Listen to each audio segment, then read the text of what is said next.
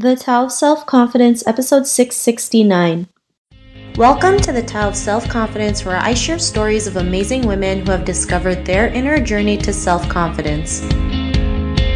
Visit our website at thetaoofselfconfidence.com. Your inner journey to self-confidence awaits.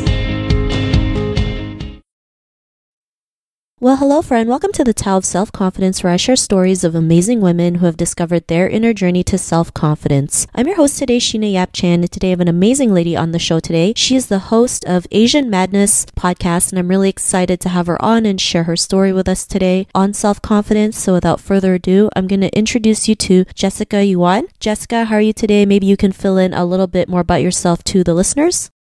Hi, Sheena. Thank you for having me. So right now I'm working full-time at an IT company. So I'm working operations and management and living in Taipei, Taiwan. And on my free time, well, not so free, but I put my podcast. Well, it's quite an important part of my life. So usually when I'm not working, I'm working on my podcast. Awesome. Well, thanks for sharing that. And Jessica, what's your cultural background?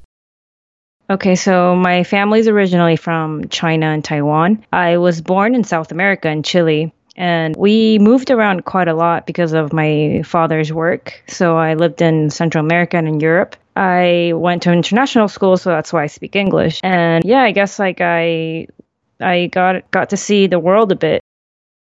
Awesome. Well, thanks for sharing that. And what'd be your favorite self-confidence quote?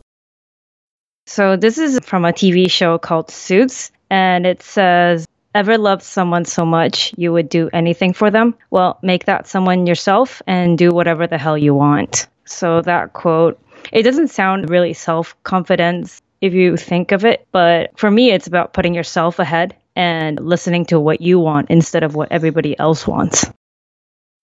Thanks for sharing that great quote. And, I think it's a great quote because Love has to start with us, right? Loving ourselves first to know what we want to attract. And I think that's really huge when it comes to confidence, because if you don't love yourself, how do you expect others to love you or, accept you for who you truly are? So I think that's really important. So thanks for sharing that great quote. And in your own words, how do you define self-confidence? I think people sometimes think of self-confidence as like a big step or like something really, really, really big. But for me, it's just being able to accept your life choices and being okay with who you are. Sometimes it's just like the small things that matter the most.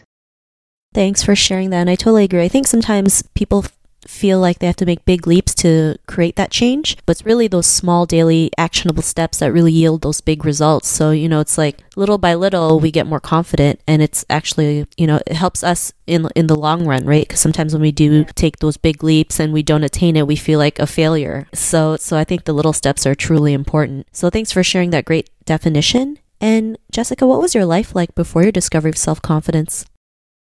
I was full of self-doubt. I would always question everything I did. I wasn't able to stand up for myself, and I always put everybody else before myself because I feel like I wanted to please everybody, and it didn't really matter what I felt or what I thought about, what I thought about myself. Over time, it just makes you feel really bad about yourself, and you don't think you're worthy of anything, especially when people don't realize what you're doing and they take you for granted and things like that. Thanks for sharing that. I think that's something we all go through, especially, as Asian women. We're so great at trying to please everyone else, but, or trying to make other people happy, and we forget our own happiness and we forget what we want, right? And, we have to realize, like, we have to take care of ourselves first, or, be kinder to ourselves or treat ourselves better. And, what was that point in your life when you realized you were more than enough, especially like to do podcasts, to be who you are today, have that confidence? What's that aha moment? I think partly it was, it's kind of like a bit of like accumulations of little moments. And one big moment is like also getting rid of toxic people in your life and maybe like mingling with people that are actually supportive of you. I know some people think like you have to find it on your own and things like that, but sometimes I think the help of others, that really, really helps. So for me, it was like other people encouraging me. And then for me, it was like I reached that one moment and I was like, you know what? If I don't do it, then if I can't treat myself better and if I can't stand up for myself, nobody else will.